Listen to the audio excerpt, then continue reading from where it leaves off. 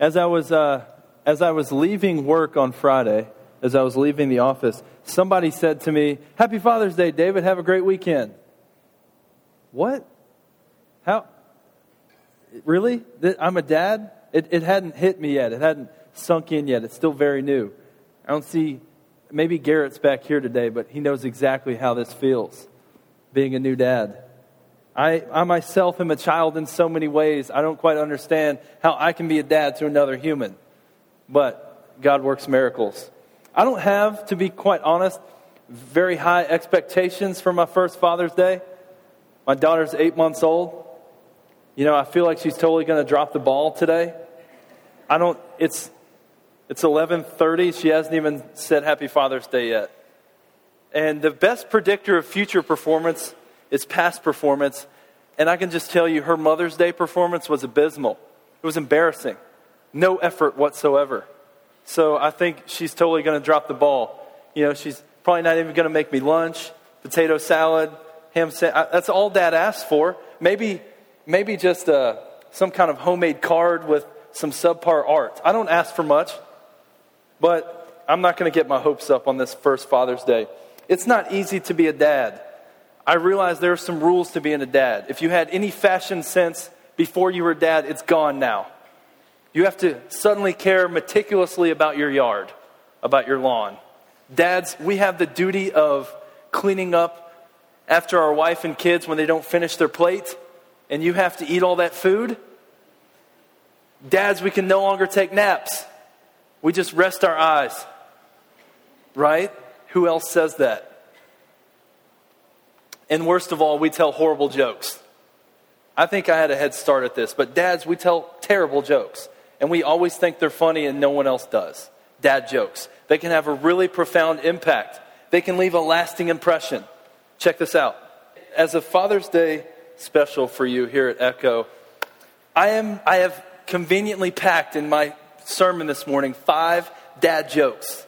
All right, so listen for them. Look, I totally trust God is big enough. The Spirit's going to move still through this. But I want you to listen for, count them, 5 different dad jokes in the sermon that you will see today.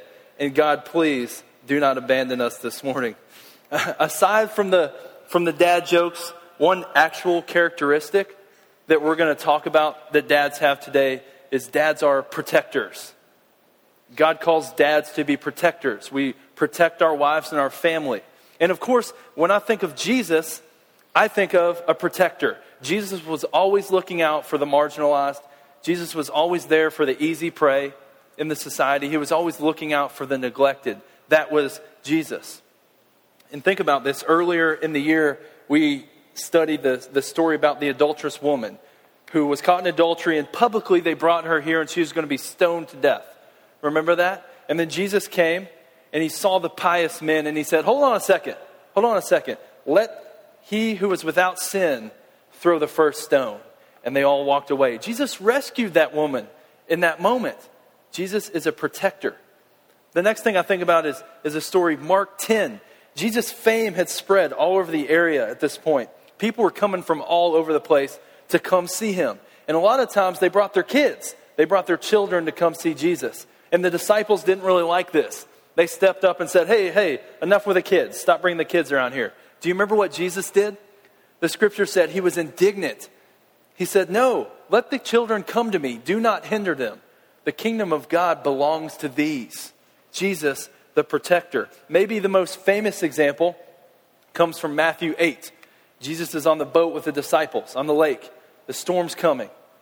The waves and the wind are picking up. It's treacherous. The boat could capsize. They feel that it's a perilous situation. What does Jesus do? Well, he's napping first. But when they wake him up, Jesus rebukes the waves and the wind. The storm stops. You of little faith. Jesus was there. He is a protector. So we see Jesus, God in the New Testament, as a protector. Do we see God of the Old Testament in the same way?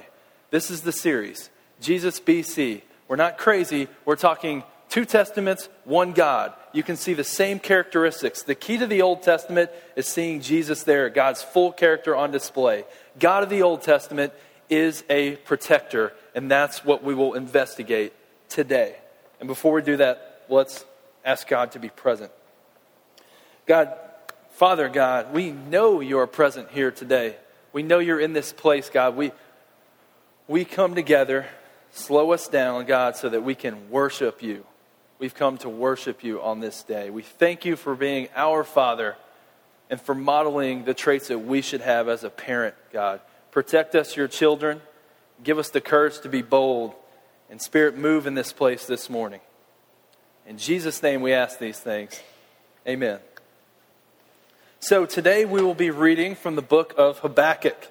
It's a tiny little book in the Old Testament. In the blue Bibles, you will find it on 662. So if you're following along, 662 in the blue Bibles. As you're turning there, I'll give you a little background about Habakkuk. This little book is 3 chapters only, and it basically breaks down to this: 2 questions and a prayer. 2 questions and a prayer. Habakkuk has a question for God. Habakkuk the prophet questions God. God responds. Habakkuk has another question for God. God responds. And then Habakkuk's prayer is what we'll see toward the end. So we're tuning in to Judah, the southern kingdom, during a time of real sin, devastation, depravity. Habakkuk is so frustrated and downtrodden because his own people are involved with this stuff.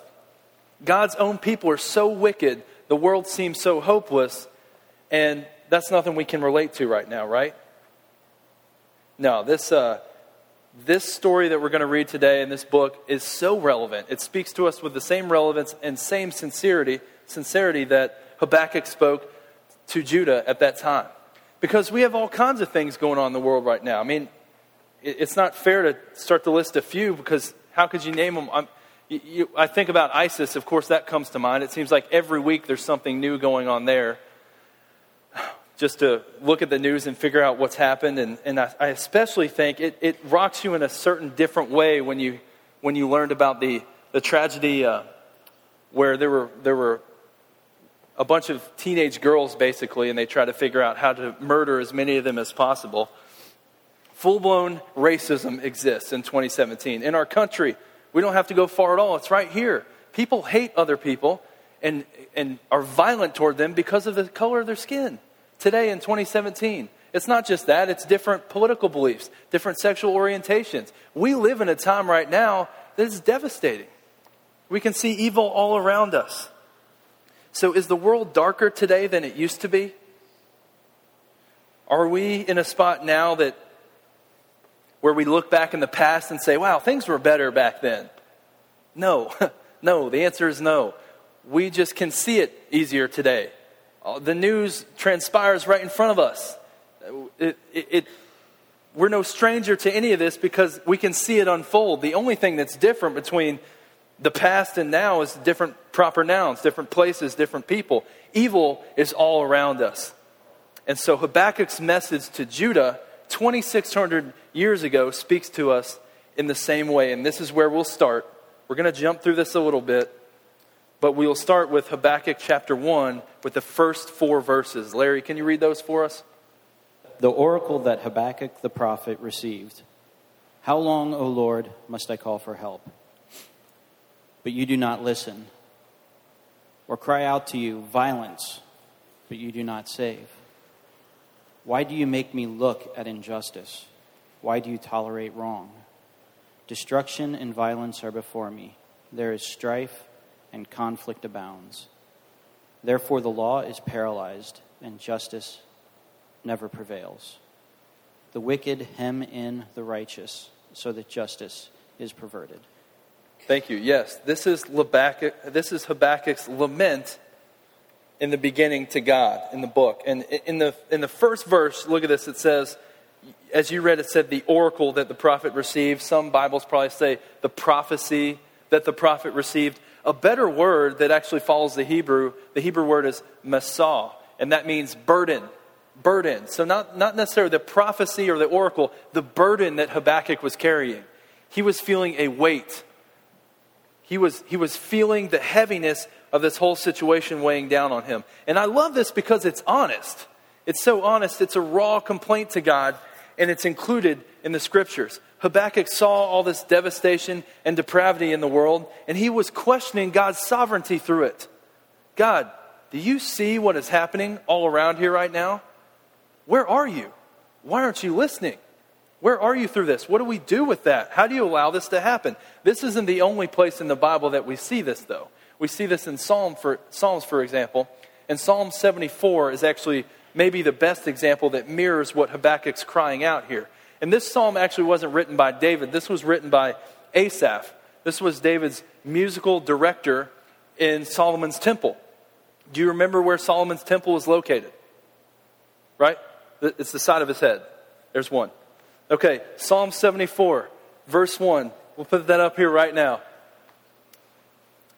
Asaph says this: "O God, why have you rejected us forever?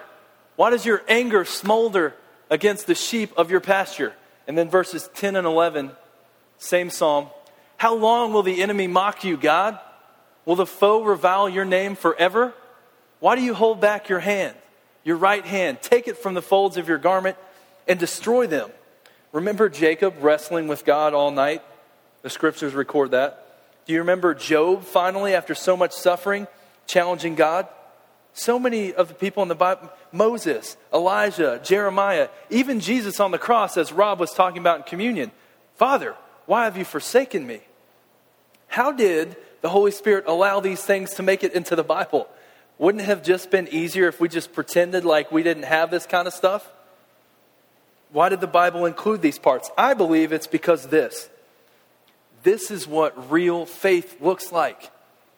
If you believe that having faith in Jesus was about no doubts, no questioning at any time, I don't know what Bible you're reading. I don't know who you're listening to. I'm looking at this, and I see people constantly coming to God. God, why? What is going on here? Where are you? Show up. I need you. This is what real faith looks like. God invites us to wrestle with him. And this is where Habakkuk is. And last, God answers. What does God say? We're going to roll through a few of these passages pretty quickly here, so keep your Bible open. But Larry, can you pick up on chapter 1, verses 5 through 7? Look what God says to Habakkuk. "Look at the nations and watch and be utterly amazed. For I am going to do something in your days that you would not believe, even if you were told. I am raising up the Babylonians, that ruthless and impetuous people who sweep across the whole earth to seize dwelling places not their own. They are feared and dreaded people. They are a law to themselves and promote their own honor." Yes. All right, are you following this here? God is about to use the Babylonians for judgment. Habakkuk is calling for judgment. God is about to use the Babylonians, literally the worst people on the face of the earth at this time. They, on their war path, they would plunder resources, take prisoners, and then they would give all the glory to false idols. This is who God is going to work through. And Habakkuk, he was complaining about his own people, the people of God, of the southern kingdom. They were nowhere near as bad as the Babylonians here, yet God answers. Maybe not the way Habakkuk thinks, but God says, okay, I'm going to take care of this. I will call down the Babylonians. There's no way the Babylonians should be the ones to bring judgment on Judah, but they are. I told you we were going to jump back in fast. Habakkuk, again, hearing this response from God, he's got a few questions. God, please explain this to me. And so we'll see what Habakkuk says, verses 12 and 13, still in chapter 1. "O Lord, are you not from everlasting? My God, my Holy One, we will not die. O Lord, you have appointed them to execute judgment. O Rock, you have ordained them to punish. Your eyes are too pure to look on evil. You cannot tolerate wrong. Why then do you tolerate the treacherous? Why are you silent while the wicked swallow up those more righteous than themselves?" Yes, perfect. Again, hold there for a second, but look at this. Not once, but twice, Habakkuk is saying, God, where are you in this? We see all this devastation and this death and this evil and darkness around us. Where are you? God says, okay, I'll bring in the Babylonians. We'll bring judgment. I don't understand, God. Why do you not rescue your people from this wicked army? This isn't how you should operate. And in chapter 2, God responds again to the prophet, okay? So we've looked at the first question, God's response, Habakkuk's second question, and here's where God comes in again. This is from chapter 2, so we're jumping to the next chapter. And Larry, if you can read verses 2 through verses 4, this is God's response. Then the Lord replied, "Write down the revelation and make it plain on tablets, so that the herald may run with it. For the revelation awaits an appointed time. It speaks of the end and will not prove false. Though it linger, wait for it. It will certainly come and will not delay. See, he is puffed up. His desires are not upright, but the righteous will live by his faith." Yes. So God is telling Habakkuk, hey, there will come a time when I won't let this happen. There will come a time where evil won't seem to prevail over good. It's not right now, but you need to just be patient. Trust in me. Wait on the Lord. God is good. I will show up. Be patient. Okay, let's be patient. Let's trust in him. Good? Does that feel good? That's all we have to do. We're horrible at being patient. Humans are I am terrible at being patient. Here's a test for you. As you're leaving here this morning and you're going to lunch or something on McMillan or Madison, however you're going to go home, when you stop at a red light, just stop there for a second. Wait till a car comes behind you.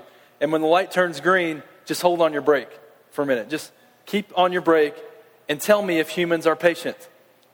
No, they're not. The line is so long at the Kenwood Starbucks, kind of near where I live. I have this Jewish friend that swears, I am never going back to that Starbucks.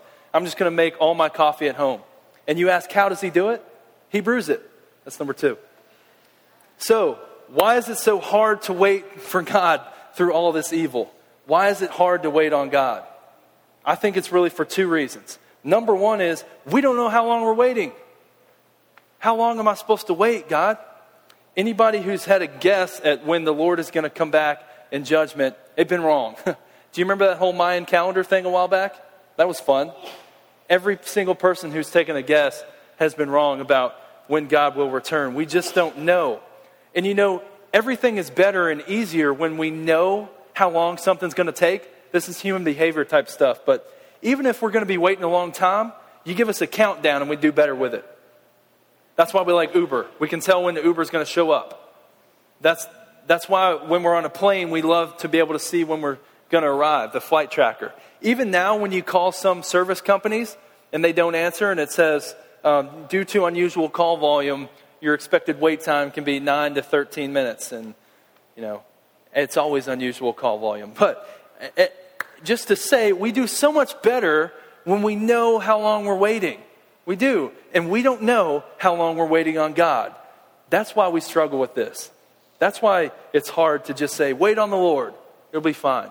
The second reason why I think it's so hard for us to wait on God through times of trial is because of something called the prosperity gospel. That's not the gospel we preach here at Echo, but unfortunately, a lot of our church brothers and sisters, whether they know it or not, are subscribing and promoting this prosperity gospel. That somewhere God says, I want you to live a great life that you're enjoying right now. This is what I have for you. Is God really saying that to us? Call on God and he'll give you exactly what you want. I don't know if I'm reading that anywhere. And whenever I hear this kind of stuff, I always go straight to the disciples, to the people who followed Jesus while he was here. Because I don't think they enjoyed a prosperity gospel. Look at how it ended for most of them. Everyone but one of them died a brutal, horrible death. And John, the one that was spared the brutal death, it was just solitary exile until he lived out his life and died. As a side note too, that is one of the greatest testaments to Jesus' death and resurrection, is that these men who were close to him all were willing to die horrible deaths. And most of them were in a place where they said, deny Jesus and you can go. None of them did. But I just still somehow think that we take a tiny piece of scripture and we extract it from its context, right? So, for I know the plans I have for you, says the Lord. Plans to prosper you and not to harm you. Plans to give you hope in a future. We've all heard this. What does it mean to you? Have we maybe taken that out of context? All I want to ask is, with Thomas toward the end of his life, 4 soldiers charging at him with spears, what if he was repeating that from Jeremiah in his head. God has plans, a hope for me, and a future. No, not on this life. No, that wouldn't work there. Peter, as he's about to be crucified and he's attached to this cross, what if he's repeating this? God has plans for me, hope, and a future. This isn't the end for me. Yeah, it was. Peter was crucified. He requested upside down because he said, I am not worthy to die in the same way that my Lord did. We take them out of context sometimes. See, God is always faithful and he never fails us. But that promise that he gave us was not just meant to cover us in this life. I think we don't give God enough credit. Our window is too short when we look at God's promise to be faithful to us.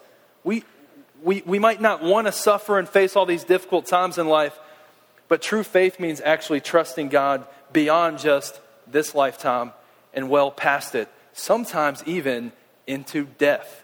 That is the reality of it, and that's why it's hard for us to be patient. Now let me be clear though, I need to make sure that I say this. In the scripture, we see countless times people call on the Lord, he shows up, and he delivers them from that exact thing, from that trouble, delivering them from whatever it is. And he does that in our lives. And we've heard stories, and it's happened where, I'm calling on God, please, help this diagnosis not be what I think it could be. And God, help us to be able to keep the house. And, God, help our kids to be, healthy. And God answers. And you see that, and God, it's an answered prayer right there. So we know God works like that. I don't want to miss that at all. And God will continue to work like that. But because God is God, and his ways are different than our ways, sometimes our prayers don't get answered the way that we wish they did. Sometimes they don't. Our vantage point is like standing here on this stage and looking down, and God would be peering over the moon to see the whole picture. That doesn't even do it justice. We don't see the whole picture. That's hard to wrestle with. But we need to remember that he will restore us. And sometimes when the waves crash over us, or in that moment of trial, or maybe even a year after, or throughout your life, you might still be asking the question, God, why? Why did you let that happen to the person I love? Why didn't you see me through this trial that I had? God, where were you when this, fill in the blank? Sometimes we're gonna still ask that in our lives. But in Habakkuk's prophecy, and over again in the scriptures, we are reminded that God never leaves us, that he cares for us, and that his promise is good beyond just this lifetime. Sometimes in the present trials, it goes for us how it went for David. You remember in one of the Psalms, David said, I called on you, Lord. You heard me and you delivered me from my fears. Sometimes he does that. And then sometimes we call on the Lord and the Babylonians still sack the city. And God will restore us later. It happens both ways. But do you know, God will eventually restore us. And when we think about the Babylonians, do you remember who was leading the Babylonians? A guy named Nebuchadnezzar. King Nebuchadnezzar. Yes, someone thought it would be a good idea to name their kid Nebuchadnezzar. I don't think that's a very smart move. Do you know who the smartest man in the Bible was? It was Abraham. He knew a lot. 3. Nebuchadnezzar may sound familiar to you because we hear about him in another book. Daniel. Nebuchadnezzar comes up there. Because there haven't been enough fun names this morning, we'll introduce a few more. Have you heard of Shadrach, Meshach, and Abednego? Maybe you have. There was a decree in the land at this time, under King Nebuchadnezzar, that said, hey, when you hear the flute or the horn play, you got to fall down on the ground, prostrate, and you have to worship this golden image that I've had constructed. That was what you had to do, or you will be burned to death. That was the rule. It's a deadly musical chairs. And these guys, Shadrach, Meshach, and Abednego, they wouldn't go for it. They say, I'm not worshiping this, piece of material. We worship the God of Israel. I worship the one true God. I will not do this. I don't care what the punishment is what these men said. And King Nebuchadnezzar, true to his word, said, all right, the furnace for you. I'm going to throw you in the furnace. And let me read to you how these three men responded. It's Daniel 3, 16 through 18. Here's their response. King Nebuchadnezzar, we do not need to defend ourselves before you in this matter. If we're thrown into the blazing furnace, the God we serve is able to deliver us from it. And he will deliver us from your majesty's hand. But even if he does not, we want you to know, your majesty, that we will not serve your gods or worship the image of gold that you have set up. They said, listen, king, no matter what evil you have planned for us, we don't care because God is perfectly capable of rescuing us from it. If our God wants to, he will pluck us right out of this situation and deliver us from this very trial that you're putting on us. If God wants to, he will. But he might not. The honesty there with these three. But he might choose not to rescue us. They said, God might let us go into death. And if he does, we want you to know, king, that we still choose him over your fake gods. We will not bow down. We will not comply because there is one true God. And we know that even through death. Even through death we see that. So back in Habakkuk, verse 4 is considered the great text. The final sentence in this verse, in this tiny book, is quoted all over the New Testament. A lot of people attribute this to Paul because we see it in Romans, we see it in Galatians. The righteous shall live by faith. And faithfulness even sometimes through doubt. Where else do we see this? We see this Martin Luther. Martin Luther was actually voted Man of the Millennium. That is a real award. From 1000 AD to 2000 AD, Man of the Millennium, Martin Luther. Why? Well, I can't capture it all, but basically he rejected these Catholic teachings and kind of spurned the Protestant Reformation. Martin Luther can be credited with that. His battle cry for that whole thing, his vision came from this verse in Habakkuk. But the righteous shall live by their faithfulness, even sometimes through doubt. So when Habakkuk heard God's response to this plea, there's more that we don't have time to read, but when Habakkuk heard from the Lord and how great God was and how he was worthy to be worshipped and how faithful he was, Habakkuk responded with this final prayer. And this is the last scripture that we'll read here together. But this is Habakkuk's, a piece, an excerpt of Habakkuk's final prayer. Read the whole thing when you get a chance because it's beautiful. Larry, can you read Habakkuk 3, verses 17 through 19? Though the fig tree does not bud, and there are no grapes on the vines, though the olive crop fails, and fields produce no food, though there are no sheep in the pen, and no cattle in the stalls, yet I will rejoice in the Lord. I will be joyful in God, my Savior. The sovereign Lord is my strength. He makes my feet like the feet of a deer. He enables me to go on the heights. Yes. Okay, so in these final three verses that Larry read, there are three takeaways, and actually they line up well with the verses. So in verse 17, this is the message here. Sin always has negative consequences. Sin always has negative consequences. It says, though the fig tree does not bud, and lists a few other things. In the beginning, the land was meant to be bountiful, plentiful. Look, in Deuteronomy, this is one of the ways that God blessed the people. When we rebelled, we invited darkness into the situation. When we run from God, we're also running from our provider and our protector. So it's Father's Day, and in the spirit of honoring the dads in our lives, we look at all the great things that they've done for us. In a more honest look, in a complete picture of this, we also know too that there can be some damage done by dads. And I mean, I don't mean like sin that carries down, you're paying for your, father sin, I don't mean that. I mean that the influence that our parents can have on us can cause us to go astray sometimes.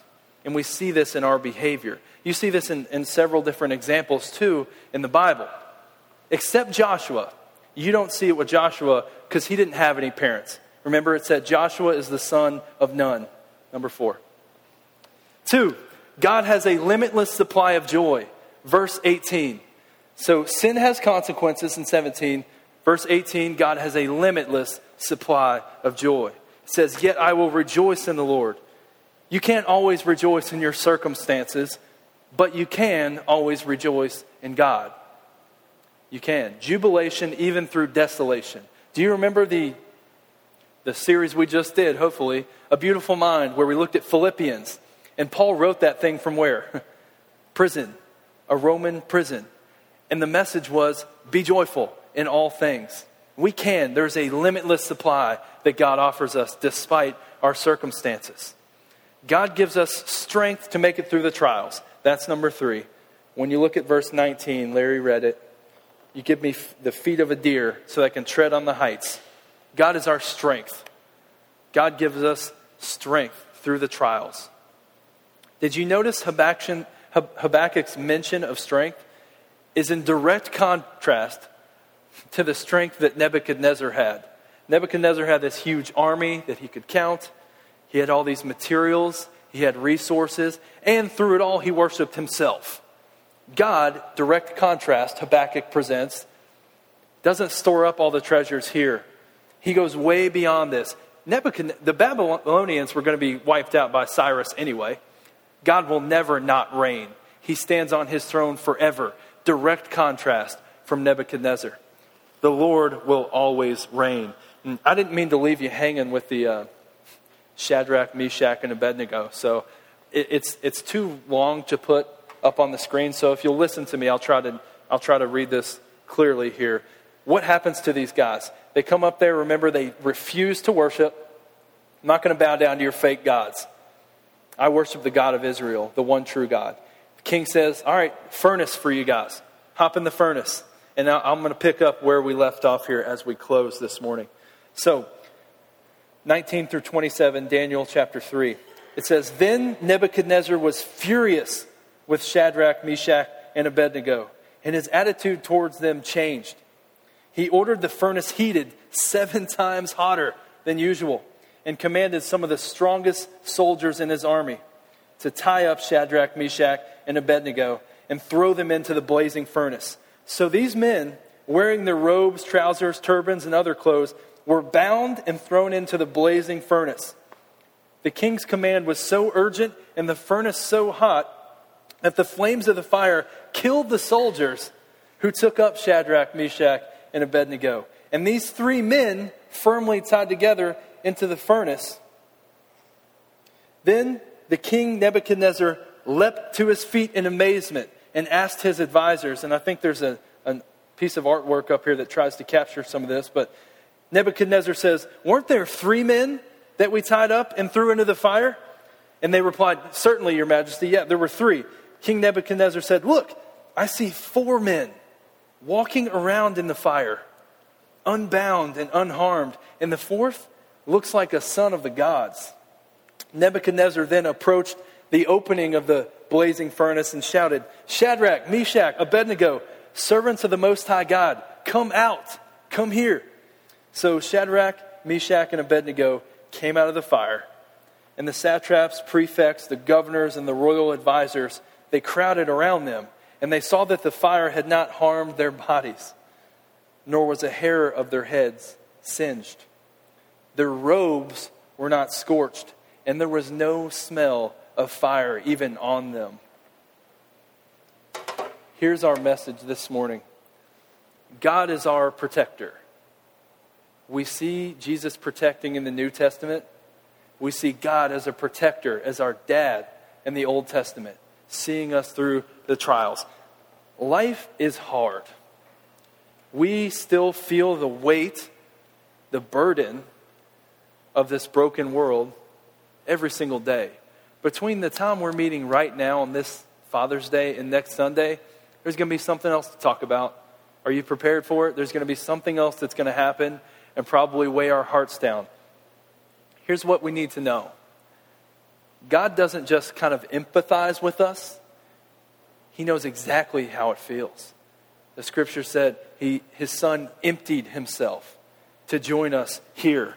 And he was delivered over into this broken world and eventually killed by it. But just as the great prophet Habakkuk said, and just as Paul said in Romans and Galatians, just as the writer of Hebrews said, just as Martin Luther said, just as tons of Christians before us said, the righteous shall live by faith. The righteous shall live by their faithfulness. On this Father's Day, let's rejoice. Let's be thankful for our heavenly Dad who's come before us, who loved us so much, despite all of our sin, that he allowed his Son to come down here and protect us from what we deserved. He sent his Son so that we could dwell with him long past the blazing furnace, whether it takes us or not, long past the ups and downs in life, but so that we could dwell with our heavenly Dad forever. That's the message. The righteous shall live by faith. Will you pray with me?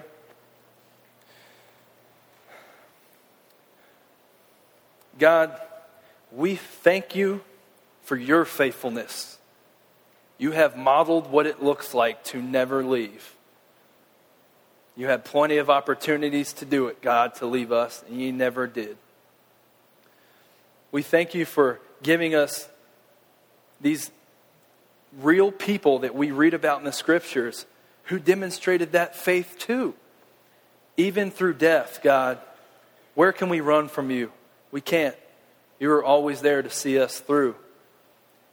The question we have, God, how can we live in that realization? Make us more bold every single day. Change our hearts, Lord, to see past this temporal existence here in the greater kingdom existence that you have and that you've called all the people who believe in you. This is our prayer in the name of Jesus. We thank you, our Heavenly Father. Amen.